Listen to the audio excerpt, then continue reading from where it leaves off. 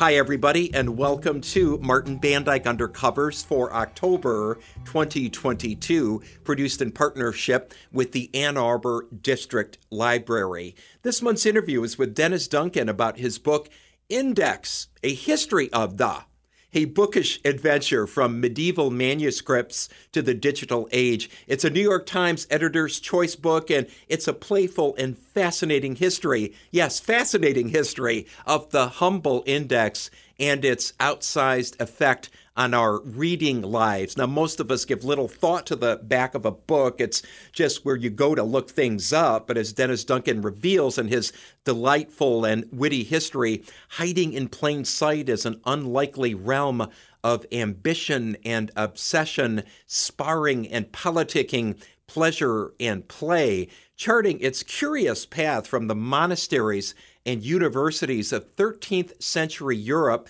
to the present day in the 21st century. Duncan uncovers how it has saved heretics from the stake, kept politicians from high office, and made us all into the readers we are today. I began my interview with Dennis Duncan by asking him, how on earth was he ever inspired to write a book about the index? It came about because I needed a book about indexes. My background is I work on, or used to work on 20th century French literature, an avant-garde group from the second half of the 20th century called the Oulipo. And they take ideas from mathematics and see whether you can create new literary forms by using mathematical ideas. One famous novel is by Georges Perec. In English, it's called Life, a User's Manual. It's a masterpiece. It's up there with Ulysses as one of the great novels of the 20th century. It's got an index. It's got two indexes, actually. And I thought, well, that's an interesting thing. And then an American member of this group, a chap called Harry Matthews, who settled in Paris in the 70s, he also has a novel called The Sinking of the Odradek Stadium that has an index. And Italo Calvino, a very famous Italian member of this group, his final novel, Mr. Palomar, has a table of contents. So I was thinking about this group and why is it that their sort of mathematical approach to literature produces novels with index? Because we know novels shouldn't have indexes. And I thought I might write an academic article about this, but I need to look up some things on when did novels stop having indexes and so on. So what's the standard history of the index? And I asked my colleagues, and I asked around for a month or so. Nobody could tell me. Everyone said, oh, well, there's a book about the footnote and so on. And finally, it dawned on me. I had this kind of naive sense that all of the important reference books had been written, and I only had to find out where it was, but no, there wasn't one. So I thought, well, I better do that for the benefit of others who come later. I'm going to write the history of the book index. But I do like it makes me smile, the fact that this sort of bibliographic thing, history of the book index, grew out of thinking about avant-garde French literature. Fascinating. So where did your research take you? Where are the first indexes? When and where? I mean, how far back does this go? Physically, my research took me to a few places. It turned out that there were some institutions that were quite interested in me finding this out. So the University of Oxford gave me a place, an office in the Bodleian Library there for 3 years, simply to research this. And then I got an office in the Cambridge Library. I came to Washington on a fellowship to the Folger Shakespeare Library in Washington. So there were quite a few institutions that were sort of generous and curious about this research. So it took me physically around certain of the major libraries and archives. Where I ended up temporally was initially in the 13th century, initially at the start of the 1200s, where the need for the book index had arisen. So the book index gets invented twice, once in Paris and once in Oxford, round about the year 1230. So it's one of those inventions that two people simultaneously, independent of each other, have the idea for. You know, sometimes you find that the moment is so ripe for an invention that two people have the idea. So round about the start of the 1200s, people needed to start using books in a more efficient way. Previously, readers were monks who have all of their lives in their monasteries to do nothing but read the Bible very slowly, meditate on it, and they can do a slow, linear read through the Bible. But certain bureaucratic pressures, things like teaching in the universities have just been invented around the start of the 13th century. Things like preaching, the orders of preachers, the Franciscans and the Dominicans had just arisen at the start of the 13th century. So these new institutions mean that people need to prepare types of speech, the lecture and the sermon, essentially. And in order to write lectures, I mean, I know this from my job as a lecturer, you need to use books. You can't read everything from start to finish because you've got that lecture to give on Wednesday morning. And reading takes time. I mean, there's no way around this. Yeah. Reading is an investment of time. And if you want to read broadly, either you need a lot of time or you need to be able to choose which parts of a large text you're going to use. So the index is a way of morselizing, of breaking up large books, finding, that's the bit that I want. Even in a book that you know, like the Bible, still, where was that thing about bread and loaves? So it comes about from this need in the 13th century to start reading more economically, to start that the relationship between time and knowledge has become compressed, if you like. People need to be more efficient in the way that they access knowledge. And so books needed to be numbered, right? So that an index could refer to a page number. So did the numbering of pages and indexing, they started pretty much at the same time? No, not really. I mean, The trouble with page numbers is that they only really work in printed books, in manuscripts. So for the first couple of hundred years of the index, the 1200s and the 1300s, this is before Gutenberg invents the printing press. Which was when? When was the printing press invented? The 1450s in Germany. Up until then, every book was written out by hand. If there are 100 copies of a book in circulation, that means 100 people actually wrote the whole book out. If you want a copy of that book, you commission somebody to copy it, literally. So manuscript etymologically means hand writing. Right. The thing is, when people copy out books, they make very sure to get all the words right, but they don't bother to keep the pagination exactly the same. You might run over the page. You might be copying from a really big book that has a lot of text on the page into a really small book. So you end up with more pages, but with the same text. So the page number, which we think of as the way that indexes work, the way that footnotes work, really only becomes useful after printing. So the first printed page number is on a little sermon printed in Cologne in 1470, and it's a mind-blowing invention. I was in the Bodleian in Oxford with this little sermon from 1470 on my desk, and it's a very unassuming book. There are superstar books. There's the Gutenberg Bible. There's Shakespeare's First Folio. These are the sort of A-list celebs of the book world. And if you won't go into any library and say, "Can I look at your Shakespeare First Folio?" they will march you out of the corridor and back out into the street because no, you can't. It's under glass. Maybe you could look at it in the museum, but you can't have it in your desk.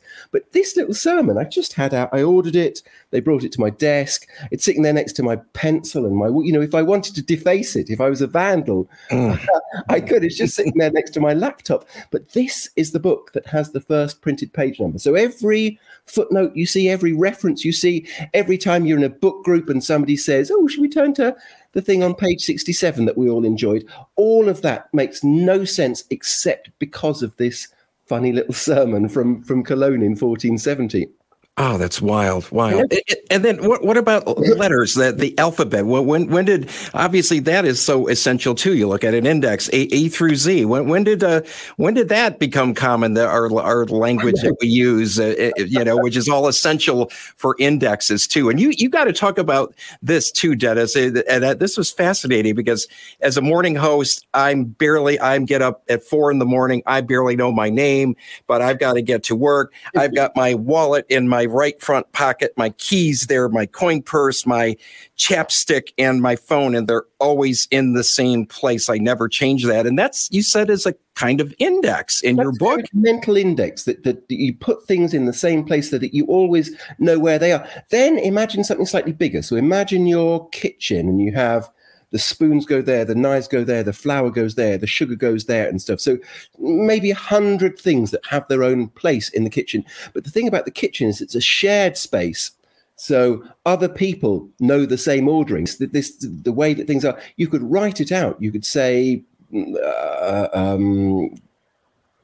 knives go, second drawer down on the right.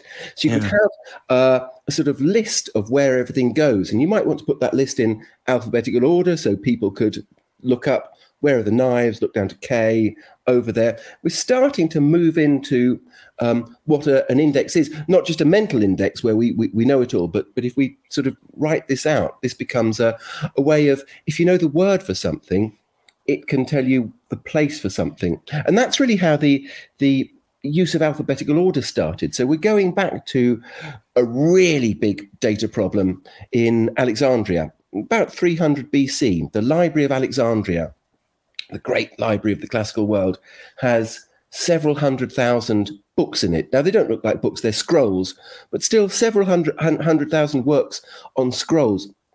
That's too big. You know, you talk about your phone and your chapstick and your wallet and so on. That's too big for anybody to know in their mind. So you have a problem of knowledge, but it's also chaos. How do we bring order? How do we map this this thing that's too big for people to sort of memorize? And the librarian, a man called Callimachus, thinks, well, everybody in this library knows how to read Greek. That's the point. You come to the library. And in order to learn how to read Greek, you must have learned the alphabet. And the way that we learn the alphabet, we learn it as a sequence. There's no reason why A comes before B or alpha comes before beta, but it's handy for learning things. So we learn that letters have an order.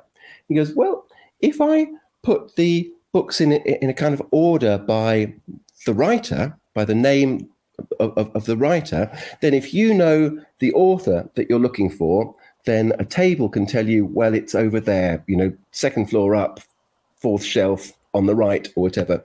So again, it's taking that thing of what do we all know? What's universal here? Well, we all know the letters of the alphabet. What don't we know are route through the chaos. So as long as you know the one thing that we do know, it can tell you how to navigate the chaos. Now, there is a problem with this, which is, or some people had a problem, theologians had a problem with this in the Middle Ages, which is that we like to believe that there is order in the universe. We like to believe that, or the theologians in the Middle Ages like to believe that God had created an ordered universe, and our job was to discern that order, to decipher it, to understand his creation. If you say, well, I'm going to give up on that, I'm just going to put everything in alphabetical order, which is arbitrary. What's the word? What's the first letter of the word? It feels like you're abdicating your responsibility of trying to decode the divine order. But it is very handy. So there is a sort of resistance in between the sort of 10th and the 13th century against alphabetical order in the Middle Ages, because it feels like it's applying arbitrariness to God's great creation. But it's incredibly useful. Fascinating.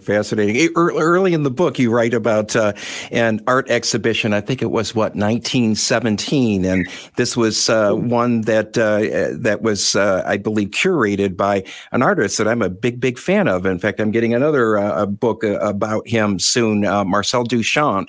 I want to hear about this what you write about in the book about this art exhibit, which was put together, just alphabetically by each artist. Is that right? And what was your point in putting this in the book? Duchamp is such a fascinating sort of figure, isn't he? Both as an artist and an intellectual. He's just arrived in New York. He's left France, which is at war. He's come to the States. In France, he was exhibiting at the Salon des Indépendants, the Independence Show, and he decides to set up the same thing in New York. Anyone can exhibit. It's to sort of break down the sort of hierarchies of the art world, where it's about who you know or where you've been trained. Anyone can exhibit. You'll get a space. I think you might have to pay a little fee, but it's independent in that respect. And Duchamp says, what we're going to do is we're going to hang the pictures in alphabetical order to totally break away from that thing of like belonging to schools or being better than everyone. The alphabet is the sort of democratizing force here, the great leveler. The leveler, so maybe it's better if your surname is Anderson than or something. But anyway, it seems like a really funny way of hanging an exhibition. You know, when you go to an exhibition and it's curated and you walk into one room and that's telling you some part of the story, maybe it's chronological or something. But to totally make that arbitrary seems like there's possibly an abdication of, well, hang on, I want my art to tell me something about its creation. It's a really, I suppose I find myself in two minds about, well, on the one hand, it's a democratizing thing. On the other hand, if I go to an exhibition, I want a curator to put some thought into the organization. But it's a nice idea, isn't it? The art exhibition that's hung purely by arbitrariness, applying something from the universe, like using the I Ching or something to exhibition. Yeah, figure something that Duchamp would do, something, cerebral that cerebral that makes you think. They started hanging the exhibition. A lovely lady called Beatrice Wood had been hanging the exhibition. Then she says, and suddenly we'd get a new submission by Smith, and everything after S in the alphabet has to be shifted to make it move down, make space for the new one. And Dennis, one of the many things in your book that I'd never thought about before was who actually puts together indexes in books. I guess I never thought about it. I was thinking, well, gosh, the author must do. No, of course, the author of a book wouldn't have to. All right, you've got to make the index for your book, but who does that? I mean, who does that in general for books? Who's responsible for compiling indexes? Well, if you're serious about it, you should get an indexer to do it, a professional indexer. In my country, they're a member of the Society of Indexers. In America, it's the American Society for Indexing. And these are professional indexers, and they're expert readers. They will take your book apart, think about what you're trying to say and how readers will want to use it. So will they come back and think about this detail or that detail? What are the salient aspects of the book? Many authors do index their own books, but I think it's a better idea to get an expert to do it. And you've got 2 indexes in your book. Yeah. So the trouble is, like so many professions, computers are coming for all of our jobs these days. And there is software to prepare book indexes. And what I wanted to show is that at the moment, the state of the art in 2022 is indexing software isn't very good. So I ran my book through some indexing software, and I printed the results as an appendix to the book just to show, look, this is kind of funny. I mean, it's not as terrible as you think. One of the people who invented the index in Paris in 1230 was a man called Hugh of Saint-Cher, a little village in the south of France called Saint-Cher, at Saint Cher. And in the computer index, it had loads of entries for Cher. Cher, as in, Sonny and Cher. Do you believe in life after love? And I was thinking, I don't think she's in this, but it's telling me that chapters 1 and 2 have got a lot of Cher in them. And the human index is never going to confuse Hugh of Saint-Cher with it's not in the book. So that's the kind of thing where I wanted to show the human indexes are still better, are still able to do things, to understand things that the current state of the art can't in indexing software. One or two more real quick questions, Dennis. I'll let you go. And all of the research that you did for this incredible book, what were just one or two things you ran across that just left you, as they say in Britain, gobsmacked? That like I had no idea that happened, or that this was part of why we have indexes. Like, what were some of the most surprising discoveries in your research? One of the big ones was early on, which was that Google call their process crawling and indexing. Google say that Google is an index. It does 2 things. It crawls the web 24/7. In the background, it goes and visits every web page, and then it puts the results into a series of indexes, tables. And so when you search Google, it doesn't search the web. What you're doing is searching Google's index of the web. So this idea that the thing that we do all the time, we sit on the sofa looking things up, this really is the age of search, is using an index. So this technology that was invented in the medieval period is the technology that underpins the age of search, if you like. Every time you look up a restaurant or look up an actress or a footballer on Google, you're using the technology that Hugh of Saint-Cher invented in 1230. So that blew my mind. One of the other things, I suppose, was a few of the funny old books that I found. I was telling you earlier about the difference between, in the medieval period, in the manuscript period, 2 people have the same text, but in different sized volumes. Page numbers don't work. So I was in a library in Cambridge looking at a history book, and the book had been written, copied out in the 1380s. It was a book from the 1350s, but the copy I was looking at had been copied about 30 years later. And at the end, the scribe who'd copied it had signed it. They often do. It said, this book was copied out by John Lutton, a monk called John Lutton. Because it takes them months to do it. They're very proud of it at the end. Yeah. He copy the index, so then he goes back and he starts copying out the index. And John Lutton in the 1380s doesn't know how indexes work. So he copies out all the entries and he copies out all of the page numbers. But he's been copying from one size book into another. So this index from the 1380s doesn't work. You look up something and you turn to that page and then you go, oh, it's not here. It's not there. And you turn back a few pages and you go, oh, there it is. So it's just like if you go on a web page and every link on the web page takes you to 404, page not found, that's exactly what we have in this medieval manuscript, a whole index full of sort of broken links. Because of this thing, that the page number makes such a massive transformation to the shareability of book information. Yeah, inaccurate indexes are not a good thing, are they? Not a good thing at all. And can we finish with your story about the Norman Mailer and William F. Buckley? That was hilarious too. Their rivalry that you mentioned in the book, and we'll end it there. This is the thing that most people, the story that I heard the most when I said I'm writing a history of the index, people go, well, have you heard the one about William F. Buckley and Norman Mailer? It's 1966. William F. Buckley, a right-wing intellectual, runs in the campaign to be mayor of New York. He doesn't have any expectation of winning, really. It's a bit of a publicity stunt. And he loses. But then he writes a book about it called The Unmaking of a Mayor. And he has this sort of difficult relationship with one of the other sort of major intellectuals of the period, Norman Mailer. And he writes to Norman Mailer and says, can I publish some of the letters between us in this book? And Mailer says, no, you can't. And so Buckley mentions this in the book. He says, and Norman wouldn't let me use those letters. But when the book comes out, as we do, I suppose, when we quote our friends on these things in books, he sends a copy to Norman Mailer. But in the index at the back of the book, under Mailer, Norman, page 321, in a red ballpoint pen, he's written, hi, exclamation mark, because he knows that the first thing that Norman Mailer is going to do is go, oh, I wonder if I'm in this. And that little act of narcissism, checking your own name in the index, Buckley wants to go, I see you. I've caught you in the act. One of the things that when this book came out, in order to...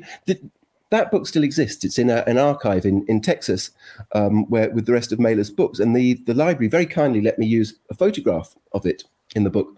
But because it contains one word of Buckley's handwriting, it counts as a William F. Buckley manuscript.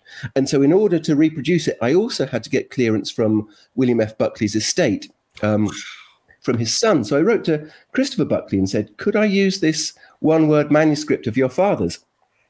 And he wrote back very kindly, and he said, yeah, you can, but could you send me a copy of the book when it comes out? And so when the book got printed, I got my publisher to go to the index at the back before they sent it to him, and in a red ballpoint pen, write, hi, exclamation mark. Perfect. Thanks for listening to Martin Bandyke Undercovers for October 22. Our interview was with Dennis Duncan about his book, Index, A History of a bookish adventure from medieval manuscripts to the digital age. This has been a presentation of the Ann Arbor District Library.